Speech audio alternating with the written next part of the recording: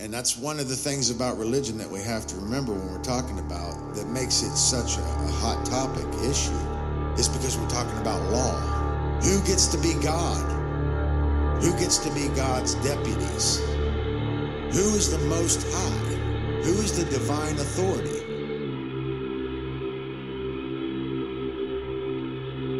It's all about the claim to the Most High. The only way that somebody can be higher than us is if we give away our power. Because there's nobody, we're all equal. But we're not equal in our knowledge, so ultimately I think it does have to be a hierarchy, but it has to be a cooperative hierarchy like a bee colony. It's about what our value system is, what we care about.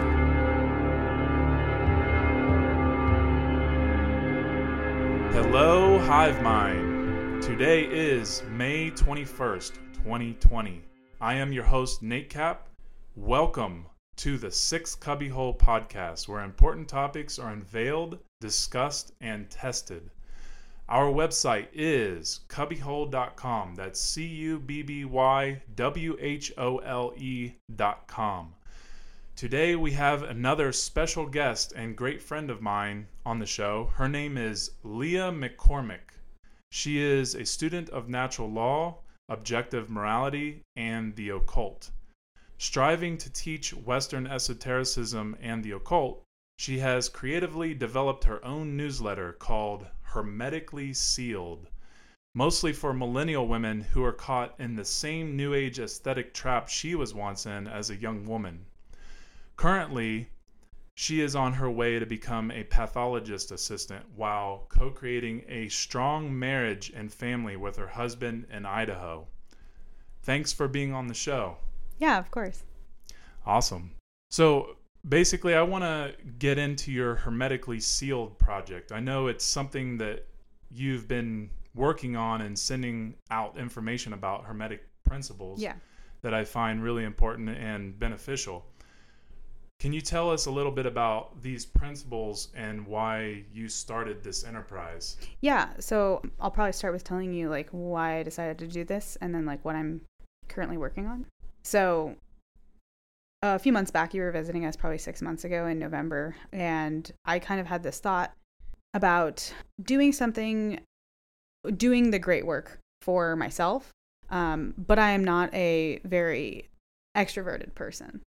I have a difficult time talking to other people, and actually doing this, I'm a little bit nervous, just because public speaking is so difficult for me.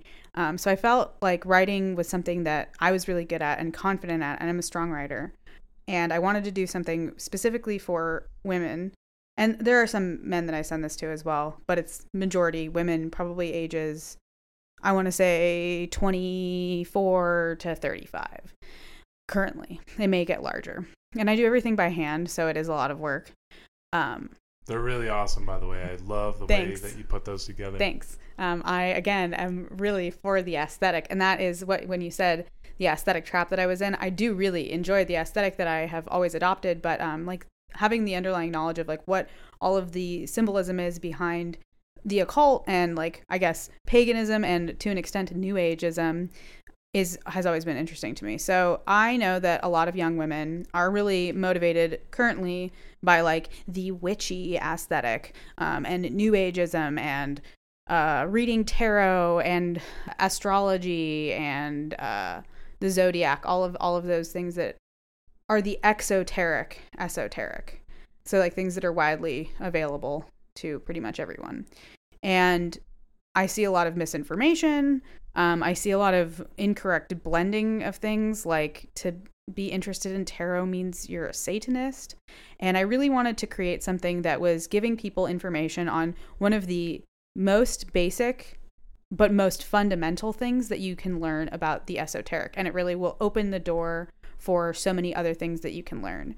So Hermeticism is an ideology that began in ancient Egypt and Greece, and then was revived in the early, the Middle Ages, like the 1300s to the 1600s, so the beginning of the Renaissance. And it was by Hermes the Trismegistus, I believe, is how you pronounce it. Yeah, I have trouble pronouncing that too. Yeah, my mouth cannot make sounds. So it is, I know what it is, but then I sound like an idiot when I say it. Nah, you're doing good. So he's the thrice greatest Hermes, and his teachings really are the laws that bind the way that reality works. So if you look at, I know you've spoken to Dylan about a little bit of game theory, my husband. If you look at the world like a game, these principles are the rules in which the game can be played. Right. So there are 7 Hermetic principles. I actually have the Kybalion on me, which is a book that was written in the early 1900s about the Hermetic principles. And the 7 Hermetic principles in order are the principle of mentalism, the principle of correspondence, the principle of vibration, the principle of polarity, the principle of rhythm, the principle of cause and effect, and the principle of gender. So all of these... Those are 7. Those are 7. 7 yeah. Hermetic principles. Yeah.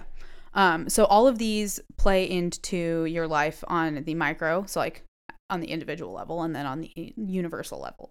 And they can all be universally willed, much like objective morality.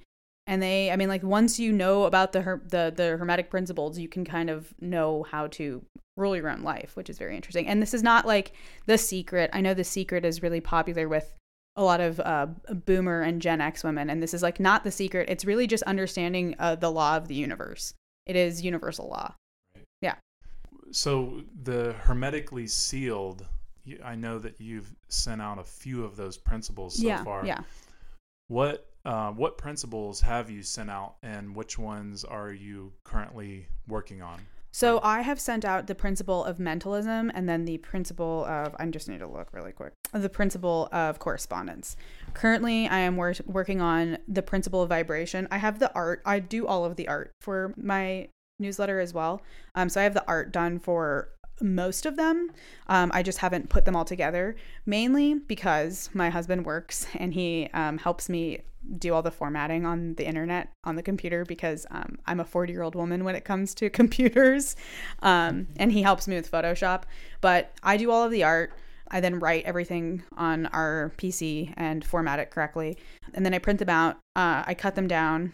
I put them in these nice envelopes, and I wax. Really nice. Yeah, and I wax seal them, which is actually really fun. But also, I have burned myself with sealing wax so many times, and I use a really cool little G-square wax seal stamp, which is really fun. Yeah, I love that. And people have told me this gives off a Harry Potter vibe, which like that is not even remotely what I'm going for. It is more that like this is like care and attention, and also wax seals are like so old. But I also like it is artistic through and through the whole way. And I really like doing art. I do not consider myself I'm an amateur or hobby artist. I'm not like, I have so many friends that are really wonderful artists, but it has been a challenge for myself in a really good way that I am putting out something to a lot of people that I know who are really wonderful artists, and I'm showing them my art, and that's a really gratifying experience for me, not just giving the information as well.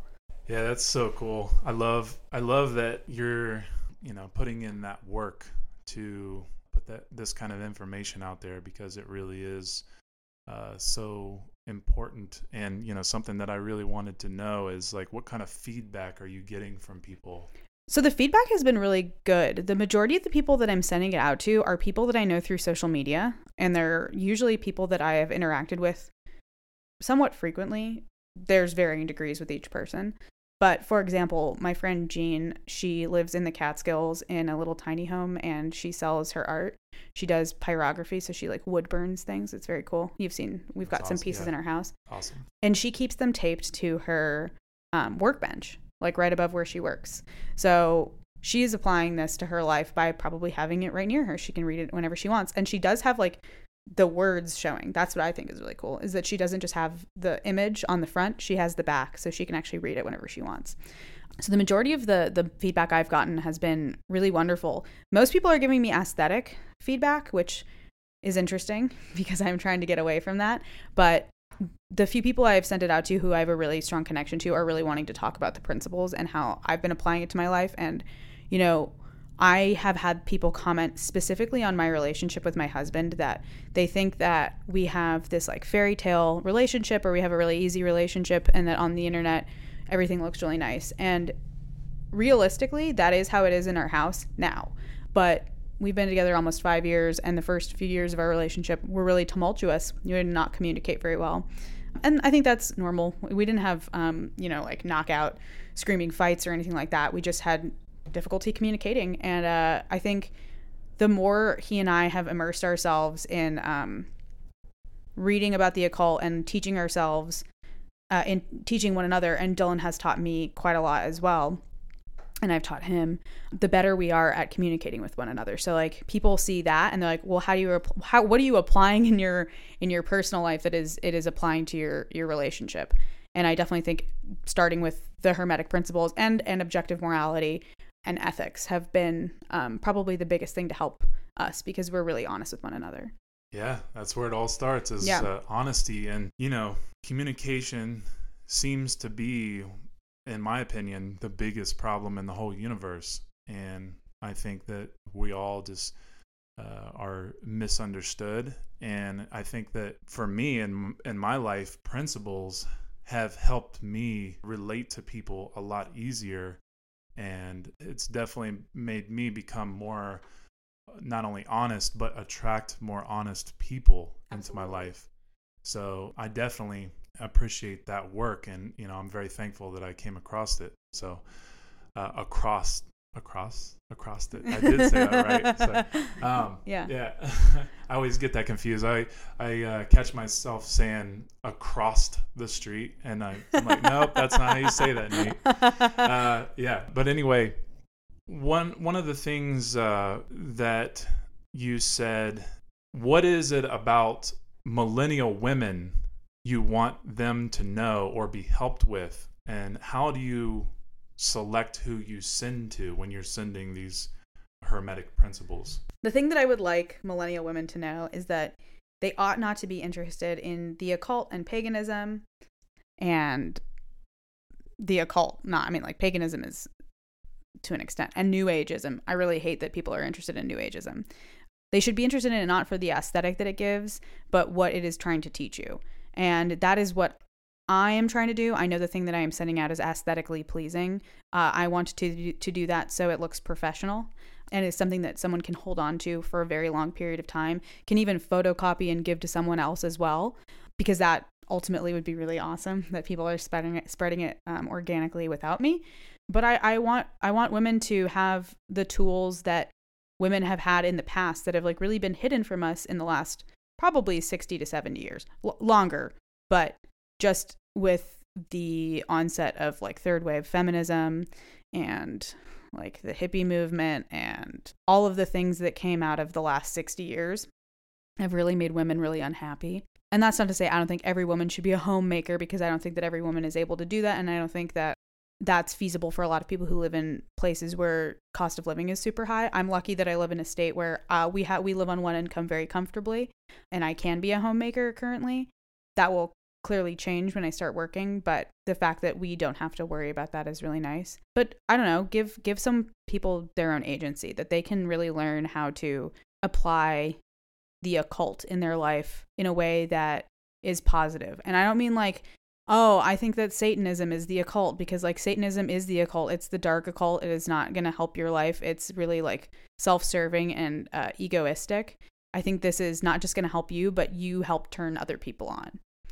I think that's really important. For people out there that don't know what the occult is, it just simply means the hidden. Yes.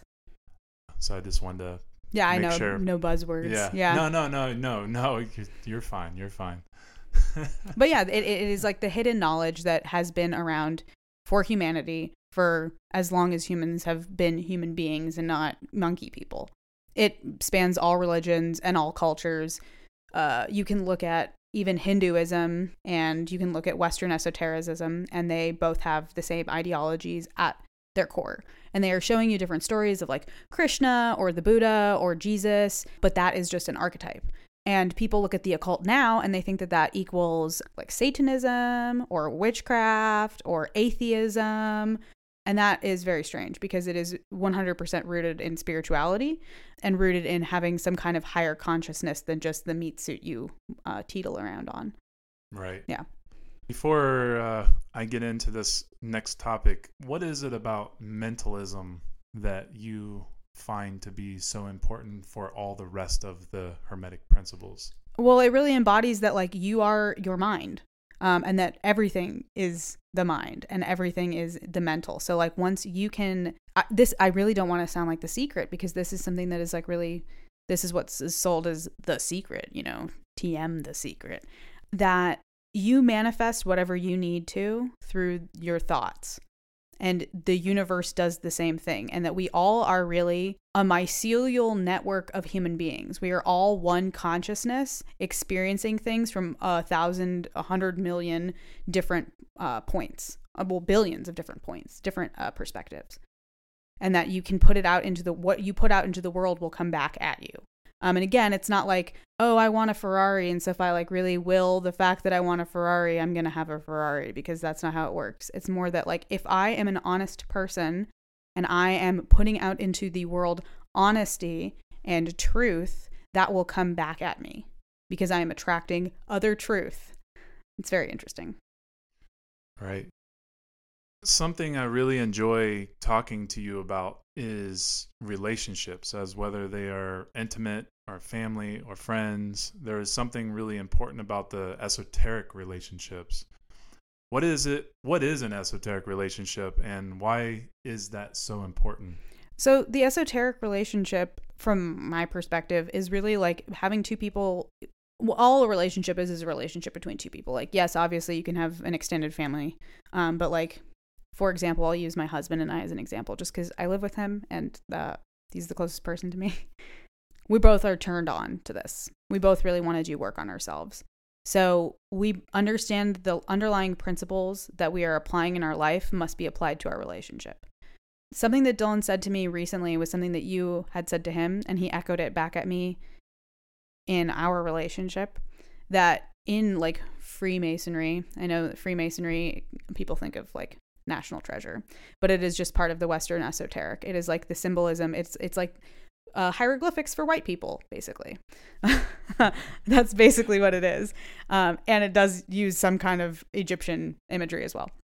But in Freemasonry, these men are considered builders. You are building your lodge with your fellow brotherhood. And Dylan said to me that he felt poorly about ever speaking to me ill, like in a not kind manner, because I'm a fellow builder. I am building this lodge that is my relationship with my husband. And that is what it is. When you look at your relationship, you should look at it as a building. You are building, first you build a foundation with someone, and to have a sturdy, long-lasting relationship with someone, you must build a strong foundation. If you have a foundation with a crack in it, your house is going to slide off the foundation. If it is built with like termite infested wood, it's not going to last. So you really need to build a strong foundation. And then once you start building the actual building, you are putting together rooms. Like, this is where this room is going to go. This is a room that I no longer want us to use, and it's off limits to us. This is something that I cannot abide in our relationship, like lying or cheating, which is just another form of lying. So like, you're really trying to build this really strong building that you can live in with someone for the rest of your life. And Dylan and I look at our relationship as a pyramid. One, because it represents like the three trinity. It's like the trinity, you know, of like the self, the spirit, and the mind. Like the body, the spirit, the mind. But also because a pyramid will last through the test of time. If you look at the ancient pyramids of Giza, they look the exact same, because while they have worn down, they wear down evenly on all sides at the same time. The top will always be pointed. The sides will always be slanted in shape. So we look at our relationship as a pyramid, and not everyone will look at it that way. But I mean, like, I think that applying that to our relationship and applying honesty in all ways, shapes, and forms, kindness and agape, which is like the ultimate form of love. It's all kinds of love. It's fraternal love, it's platonic love, it's romantic love, all, and like parental love, all folded in on one another to create this cosmic love, is how you build a relationship that's really strong. I the other thing that I've said to Dylan recently is that I feel like Hermetically Sealed, the newsletter that I do, is kind of my love letter to my husband, because my husband really helped turn me on in a way, not sexually. I mean, yes, but mentally. He helped me go from a really sad and deceitful person who did not know how to live their life very well. And I was a very dishonest person and manipulative and deceitful. And first he taught me ethics and he taught me morality. And then we both got into the occult together for the most part. There were things he knew about. There were things that I knew about. But Hermetically Sealed has been really my love letter to my husband. Like, you have taught me and you are my teacher and I have been your student. And I feel like now it is my turn to teach other people. And yes, it is not nearly as intimate and it is not nearly as intense because I'm not doing it face to face with these people, but I am helping them find a way to do it for themselves, which is really, really gratifying for me. One of the principles that I find very powerful in a relationship is the principle of polarity, because it's about, obviously, in a relationship, you have two people. Well, polarity is, two opposites of the same thing. Yet, we are individual people, and we're unique, and we find a way to make things work with each other. And one of the reasons that so many relationships fail is because there is dishonesty and lack of communication. So I feel that what you and Dylan, your husband, are doing is very powerful in building a very healthy, solid foundation, so that way when you do bring another being into this world, it's going to be very healthy. And that's something we're going to get into later on in the show. But I really like what you said about the pyramid relationship, and I think that it's something that I strive to be more like. And I find it really interesting that you guys aren't even 30 years old yet, and you've already created something very amazing. And it's very awesome that I know people like you, and I'm very thankful for that, because it's something I just don't see. I don't see this much in the world. So I understand relationships are hard. They take a lot of work, whether it's an intimate relationship, whether it's a friendship, whether it's, your parents. Your parents. It's like, it is hard because we're all misunderstood. We just, we're either dishonest, or we're dishonest with ourselves. We lack the knowledge of communication. And when we lack the knowledge, we lack the understanding. And so, having these principles grounds us and brings us together. And that's something that I have experienced. I know that that's something you guys have experienced. Yeah. It's really powerful information to live by, to align with. Yeah, and that's something that I said earlier. Is when people are like, "Oh wow, your relationship looks really good on the internet." Like I was speaking to my friend Mara about this on the phone. She's like, "The way that you post about your husband is like he is just a perfect human being." And like, no, Dylan's not a perfect human being, nor am I. But we both have learned how to speak to one another, and we have tempered one another in different ways. For example, when I met Dylan, you could tell me like a cat was hit by a car, and like, yeah, that's sad, but like I would be a chocolate mess. Everything made me sad. Everything made me cry. I cried constantly. I was such an over emotional person, to the point where it was such a detriment to me. And Dylan, on the other hand, was not empathetic at all. Like, I always tell this story. This was really early in our relationship. Dylan took me to get my tooth pulled, and it was an emergency dentist, and the dentist did not wait for my tooth to be numb to pull my tooth. And I felt the entire thing, and it was very upsetting. And not only was I in a lot of pain, like it was just such a bad toothache. I hadn't slept the night before. But also I had this man yanking at my tooth and just not being kind to me at all. I was very upset, rightfully so. And Dylan got really angry at me because I was crying in public afterward. And this was like a year into a relationship, maybe not even. So we both have tempered each other in really wonderful ways. He has become a really empathetic and emotional man, and I have become a really rationally minded woman. And we have helped one another do that for each other. On top of which, I had a really terrible problem with being truthful in our relationship. So much so that it almost ended our relationship about a month before my husband proposed to me. And the lie was over something really trivial. He caught me doing something embarrassing and I was trying to save face, and it almost ruined our relationship. Not because the lie was so egregious, because the thing that I lied about was like, he would have made fun of me over the thing that I was doing, and then it would have been over in about 5 minutes. It was that I decided to lie. And I understand why he did that, because if I can't be honest about that little thing that really just was an embarrassment and not that big of a deal, what could I be potentially able to lie about? And I understand that. And so we have had our ups and downs like so many other people have. It's just that, one, we both are really stubborn people.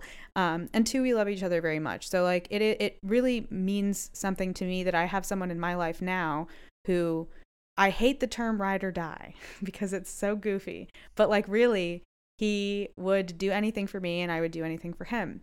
And it's beyond just romantic love. Like, he is my best friend. I feel like when we're in public and we both see something funny happen, we could just kind of have a telepathic conversation with our eyes. We have the same sense of humor. We love the same kind of music. We love the same movies. There's all these wonderful things. And then on top of it, we really know how to communicate with one another like you're speaking to yourself. I don't speak to Dylan in a way that I wouldn't speak to myself. And I'm really, really patient with him. And that's important. I think that's really hard for people to understand, is having patience with the other person, because they're trying just as hard as you are. And like, they're trying to be a builder with you. You're building the same building. So like, why get angry, you know? Right. That's it. It's like, if we're going to be in this relationship together, we have to find ways of being patient and, listen. Yeah.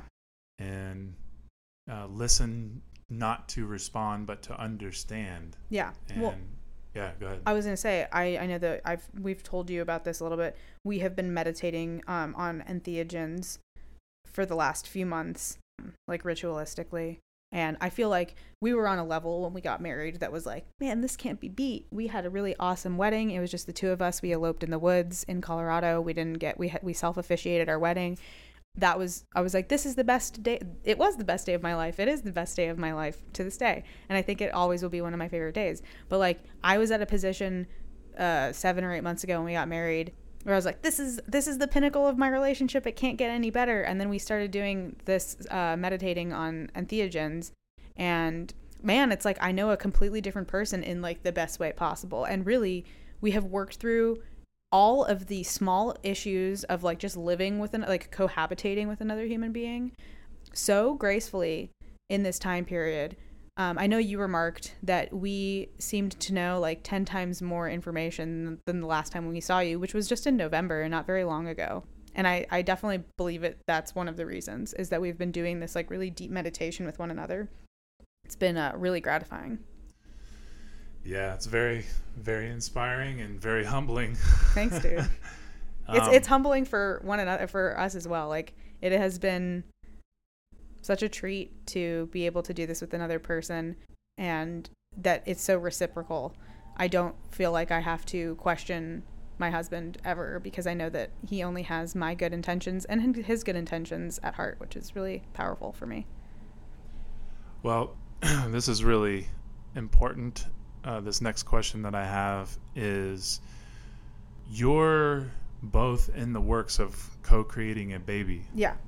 What types of measures are you doing to prepare for that, especially like in the condition of the state that we're all in right now? So like, even before coronavirus and all of that started, we were not wanting to have a baby in a hospital, mainly because they're like the amount of medicalization that comes with being pregnant nowadays, and that pregnancy has become a medical condition when it really is just like a state of existence, is very interesting. We should not need all of the medical intervention that we do for just a regular, healthy, natural birth. That's not to say there are women who have complications and need to have their babies in a hospital. That's not what I'm talking about. Those women are well within their rights to do that and need it for safety.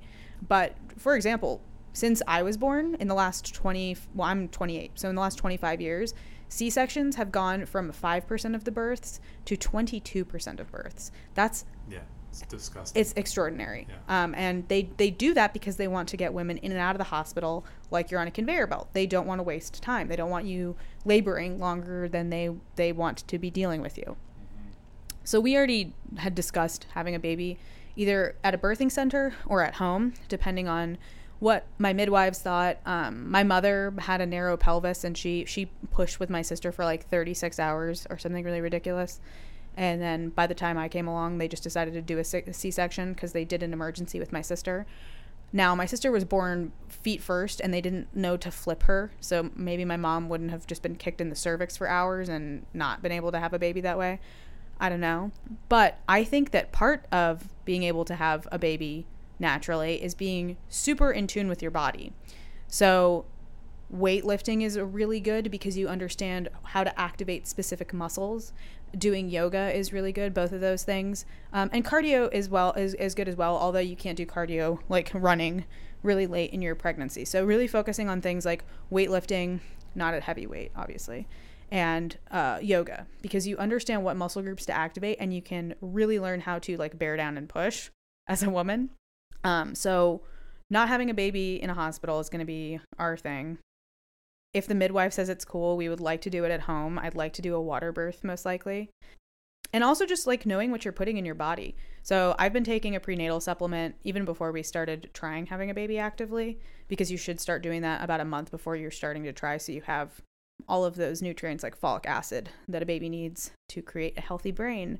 But taking supplements, I take krill oil, I take fish oil as well. I take my multivitamin, and I take CoQ10, which is good for fertility. But I'm also really trying to cut back on any kind of excess processed foods that I may be eating. Not that I ate a lot beforehand, but I know you and I have talked about this, a really gnarly sweet tooth. So trying to avoid those things and opt for fruit instead. Just really taking care of myself, not just because I'm going to be making a baby, but because those are things that you should be doing anyway, and it's adopting good habits. But it becomes much easier when you know, hey, I'm going to be making this person, and I need to be making it in the best environment possible. So that's like the physical side of it. The philosophical side of it is really like, we don't want to put our kid in public school or school at all. I had a really poor experience in school. I went to both public school and then a private Jewish school, and I was really horribly bullied. Just because I was a smart kid and a kind of a weird kid. And I had a lot of teachers that bullied me. A lot of the kids bullied me. And on top of it, I think that when you put your kid in school 8 hours a day for 5 days a week, well, isn't that your work schedule? Isn't that a 40-hour work week? Are you not just training your child to become a worker?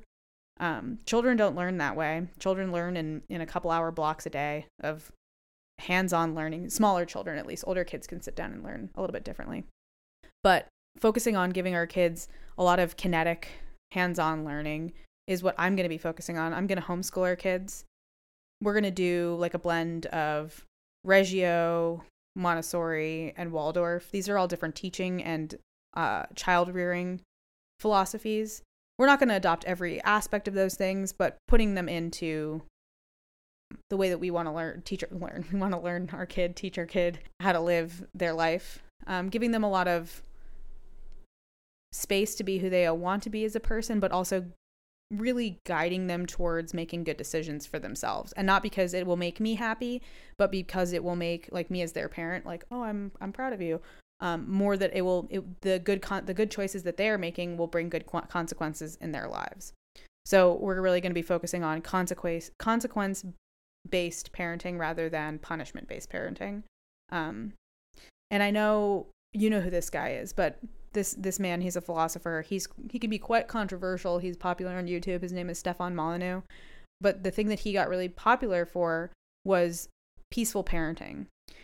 And I think that is like probably the most beneficial thing that person has put out into the world, is treating he came from a home of absolute abuse, both physical and emotional abuse. And really it is about treating your children as if they're another human being, and rather than a kid, just a small learning person. So speaking to them, not yelling, not giving punishment, but rather, for example, oh, you broke your toy. Well, I'm not going to punish you for breaking it because that was the choice that you made, but now your toy is broken. We can see if we can fix it, but if we can't, your toy is broken, and that's the consequence of the behavior that you just exhibited. And also, like, talking to your kid with a high modicum of respect. If you want your child to respect you, you must also respect them in turn. And I don't want my kid to look at me as their friend. I mean, I do in a sense, but I want my kid to look at me as their steward into adulthood. I think that's the most important thing. Well, it sounds like you guys are definitely on the right track, and I fully agree with everything that you're saying. I think that's really awesome that you guys have educated yourself and recognized the things that are going to only benefit you and your, the new being that you're going to be bringing into your life. Yeah. Speaking of, you say that you guys are going to, or that you're planning on doing home birthing. Yeah. Why wouldn't you want to do birthing in an actual birthing center? I think it's a more intimate setting for both of us. I mean, what we have decided is that if the midwife is like, hey, it's your first baby, you may want to do it here. The hospital, I mean, where we live in Idaho is pretty small. Idaho in general is pretty small, but where we live, the birthing center that we would be going to is about a block from the hospital. From my house is probably like 6 minutes from the hospital, so really not that far. But if something went wrong and I needed to be transferred to the midwives at the hospital here, that would go a little bit quicker. But the reason I want to do a home birth is I want to make it all about me and my husband and really put it in our hands and make it responsibility for one another. Like Dylan and I have talked about who's going to catch the baby, and if we're not doing it where I'm sitting up in water, Dylan wants to catch the baby. I think that would be really cool. I don't know. I think that being at home would be really intimate and special. And I know a few women who have done it, and they had one of their babies in a birthing center, and then they did their next kid or the next couple kids that they had at home, and there was just something much more gratifying about doing it at home. What are the dangers that you know about doing or having births in a birthing center? I think the only thing that is super dangerous for women for the most part, aside from having a stillborn baby, which that's its own really horrible experience for mothers and fathers, is that you can hemorrhage. And that's why I'd want to do it at a birthing center, because that's a common thing that happens to women after they give birth, is that you don't stop bleeding. And many women don't need any medical intervention when that happens. They just need to stay lying down for a period of time. I know a couple of women who've had their babies in birthing centers and ended up hemorrhaging, and they were fine. But having it at a birthing center, you're not at the hospital. They don't catch the hemorrhaging as quickly. You may need to be transferred or have the EMTs come in and give you a blood transfusion, which is pretty wild. But I think that is probably the biggest one. The way that mothers die in hospitals is usually neglect from the healthcare provider. Their oxygen levels drop, weird shit like that. But also, I mean, a huge complication of pregnancy now is obesity, general lack of taking care of yourself when you're pregnant. A lot of women just don't do any kind of exercise because, again, they're taught that being pregnant is a condition and not just a state of being. So they're like, oh, I can't do anything because my baby. And really, if you think about it, women were out washing their clothes and beating millet into flour in the Middle Ages and doing all of these really crazy, intense physical activity while pregnant, because their husband is sowing their field or, harvesting crop or selling his wares in the marketplace. So you are also responsible. You don't just get to stay home and eat bonbons, which is what a lot of women have been able to do for the last 100 years. You need to stay active. You don't look at it like a condition unless you have a underlying medical condition that comes with pregnancy, like preeclampsia or an incompetent cervix, any of those physical conditions that can come with being pregnant. If you have a healthy pregnancy, you pretty much can do most of what other human beings can do. You probably want to lift at lighter weight, but that's about it. How do you feel about mutilation in genital mutilation? Genital mutilation and cutting the cord and the creams on the eyes and the blankets that babies are rolled up in, the little chemically induced blankets. Yeah. How do you feel about all that? I mean, it's all real weird that we do. I think the circumcision is so detrimental to men because you get a weird, I mean, I don't have a penis, obviously, but you get a weird complex around your genitals, and There's actually this really interesting documentary about circumcision on Netflix. And this one pediatrician said that he was seeing, on average, one botched circumcision revision, because he would do revisions, a week. And that is pretty wild. I don't know if you've ever seen the thing that they put the baby boys in to hold you down. Oh, yeah. It's like that vacuum form plastic strap machine that holds your, like, straps your baby down. There's another really odd misconception that babies don't feel pain. Like, newborn infants don't feel pain. I don't know where that came from, because clearly children scream when they're cut. Little boys scream when they're having their penis circumcised. So I think it's really the first sexual interaction that your child will have is being sexually assaulted in his first days of life, and then having a very intimate part of his body cut off, the part of your body that keeps the glands of your penis sensitive.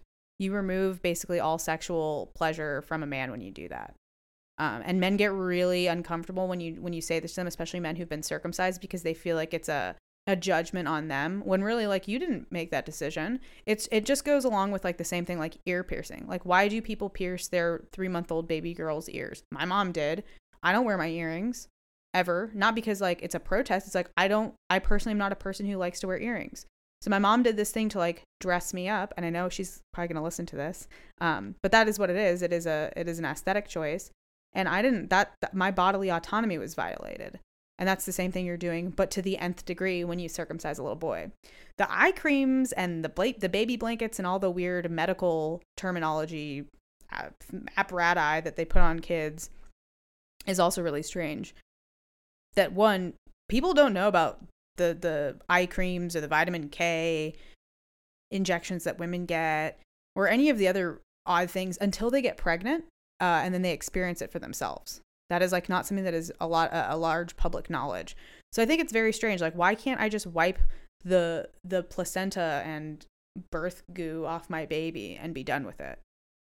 Same thing goes for cutting the cord. I mean, I know when you cut the umbilical cord, you should wait until it is completely clear, like white and translucent, because that means all of the nutrients have flowed out of the umbilical cord into the baby.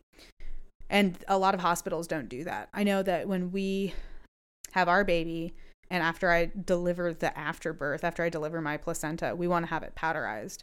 And I'm going to take it as a capsule just because it's really good for you. And that's something that people will make fun of you for, which is very strange. It's part of your body, and it's also full of an amazing amount of nutrients.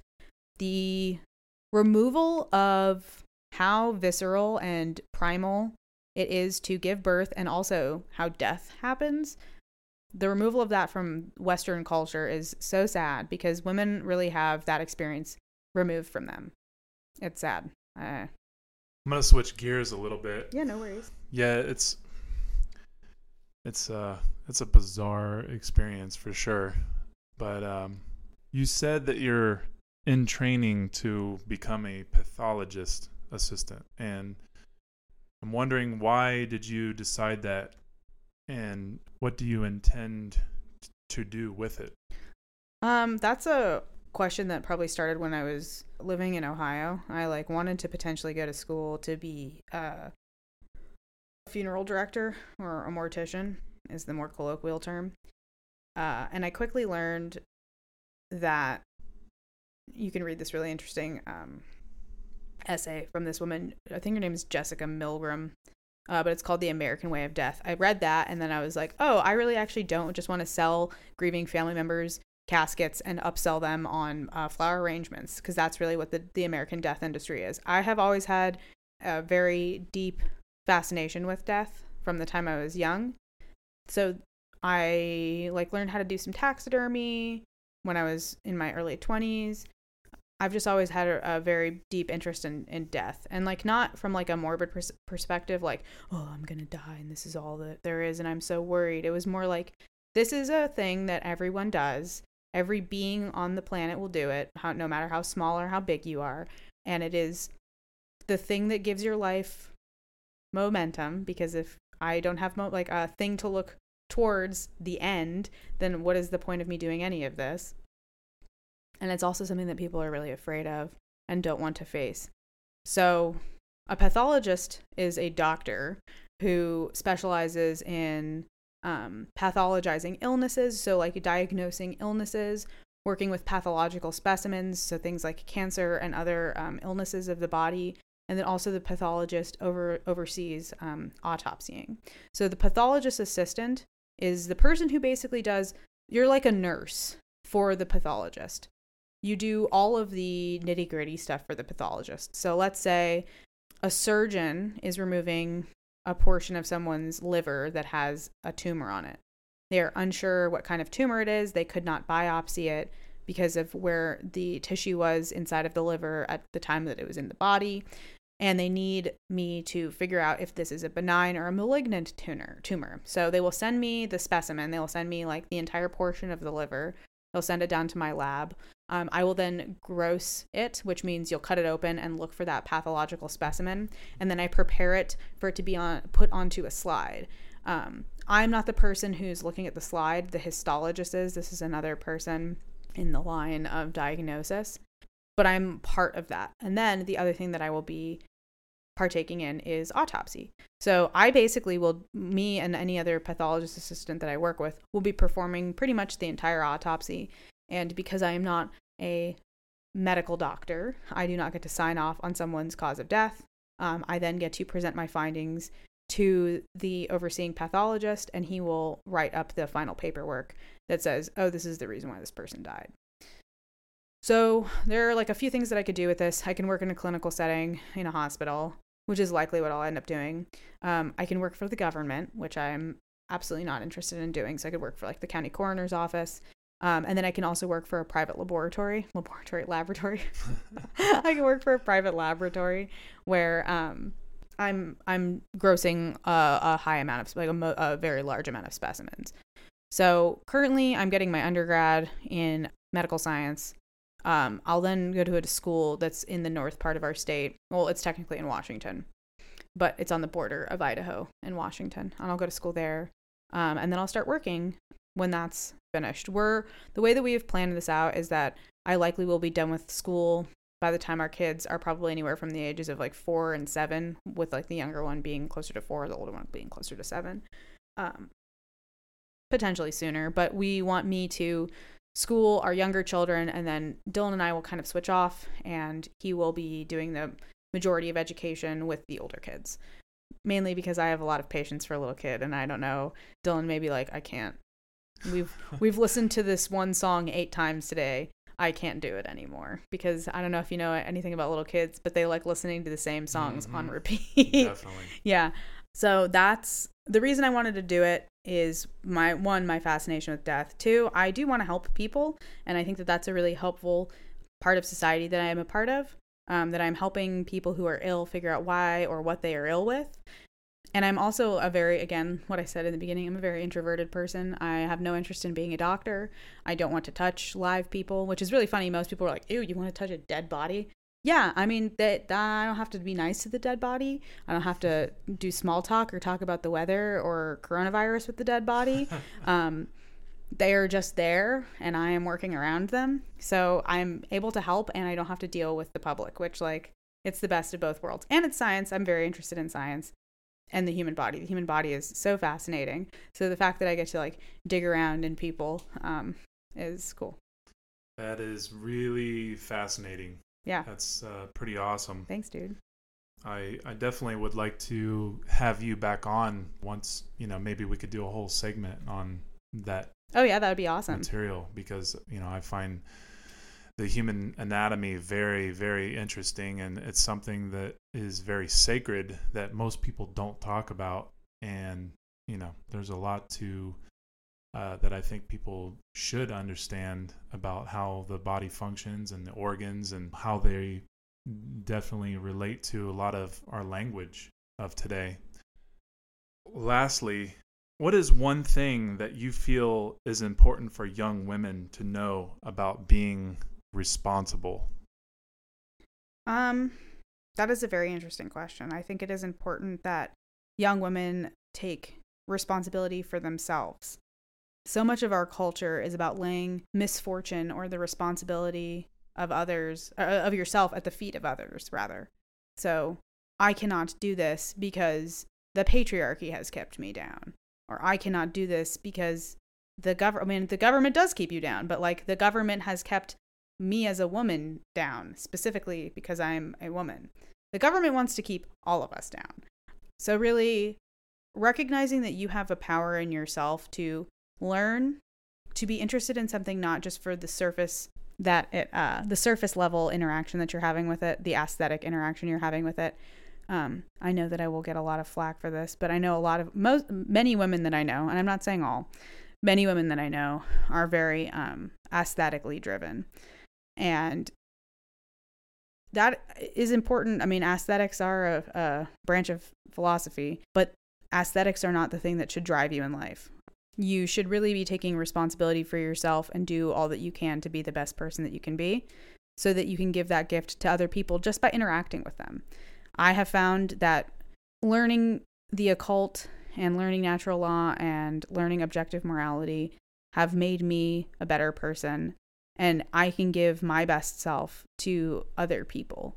And I know that with my generation, with your generation, and I'm seeing with some young people younger than us, the Generation Z, that moral relativism is super popular and is applied in so many different ways. And that one will not make you a whole person, but you are also giving this to other people, and you are giving other people lies and deception and all of the really evil things that come with not being a morally upstanding person. And I don't mean like being a Christian person. I mean just being honest in all ways, shapes, and form. So really, I think that it is important for young women to learn how to be honest, because I don't think a lot of women know how to be honest. Yeah, that is key, is honesty, and something that has been brought up quite a few times, including today, is morality, or objective morality. And it's something that we are definitely going to get into on this show, probably for the rest of these shows. Yeah. Because it is one of the most important things for people to understand, and it's not man-made. And that's what's really difficult for people to wrap their head around. But we're going to do our best here on this show to help everyone who does have trouble understanding that find or discover the methods that can help us see that it is a law that is bound to each and every one of us throughout the whole universe. And I think that you have really touched on a lot of really important things in our life that I find to be very powerful when it comes to communication and relationships. So I want to say thank you for being real, being honest, being, who you are, and taking the time to learn these principles, and, finding who you are, and building a solid foundation with your husband and your friends, me, and taking the time out to do this whole podcast. Absolutely. I think it's really awesome. I appreciate you having me on. I'm really excited to see where you go with this. I'm really excited that you're someone who's trying to inspire younger women, and it's something that I strive to do as well, because not just women, but all people. And I just know that this is what it takes. If you're a woman out there who is striving to see women have a better life and suffer less, this is really the work that you have to do. You have to understand a high degree of who you are and love yourself enough to be able to help others, and then spread this information. I mean, that's really what this is about, is spreading this type of information so that others can have a chance to really see the bigger picture. And we're all connected, we're all in this together, and we're all unique people, and we definitely need each other. Absolutely. I really appreciate it, dude. Thank you so much for having me on. And like I said, I'm really excited to see what you do with this. I'd love to come back and talk to you whenever you'd like to have me on. And can I plug myself? Of course. Gross. Oh. You can find me on Instagram at Hermetically Sealed. That's HermeticallySealed. Hermetically Sealed. And that's where you can find me. If you'd like to get one in the mail, you can always direct message me on Instagram. This is free. The only thing that I ask is that if you do want to give any kind of donation, it's like, if you can send me $5 for postage. Usually when I send one out, I get probably $15 in donations, probably from like 2 to 3 people. And that helps me with postage. And that's like really the only thing that I ever ask for. I do it for free because it is really important to me. And, that might seem like a small amount of people or, the principles that she has sent out. But honestly, it's one of the biggest things that anybody could ever do, because this information, it's not like this information is like the end all be all information. This information is, when it comes to the Kybalion and the 3 initiates, which is the Hermetic principles, these are the principles that are a foundation for how to understand who we are and what this all means. So that's all the time we have today, guys. So we hope that this show was beneficial and valuable, and you can find more shows, news, and videos at cubbyhole.com. That's CUBBYWHOLE.com. So thank you and have a great day.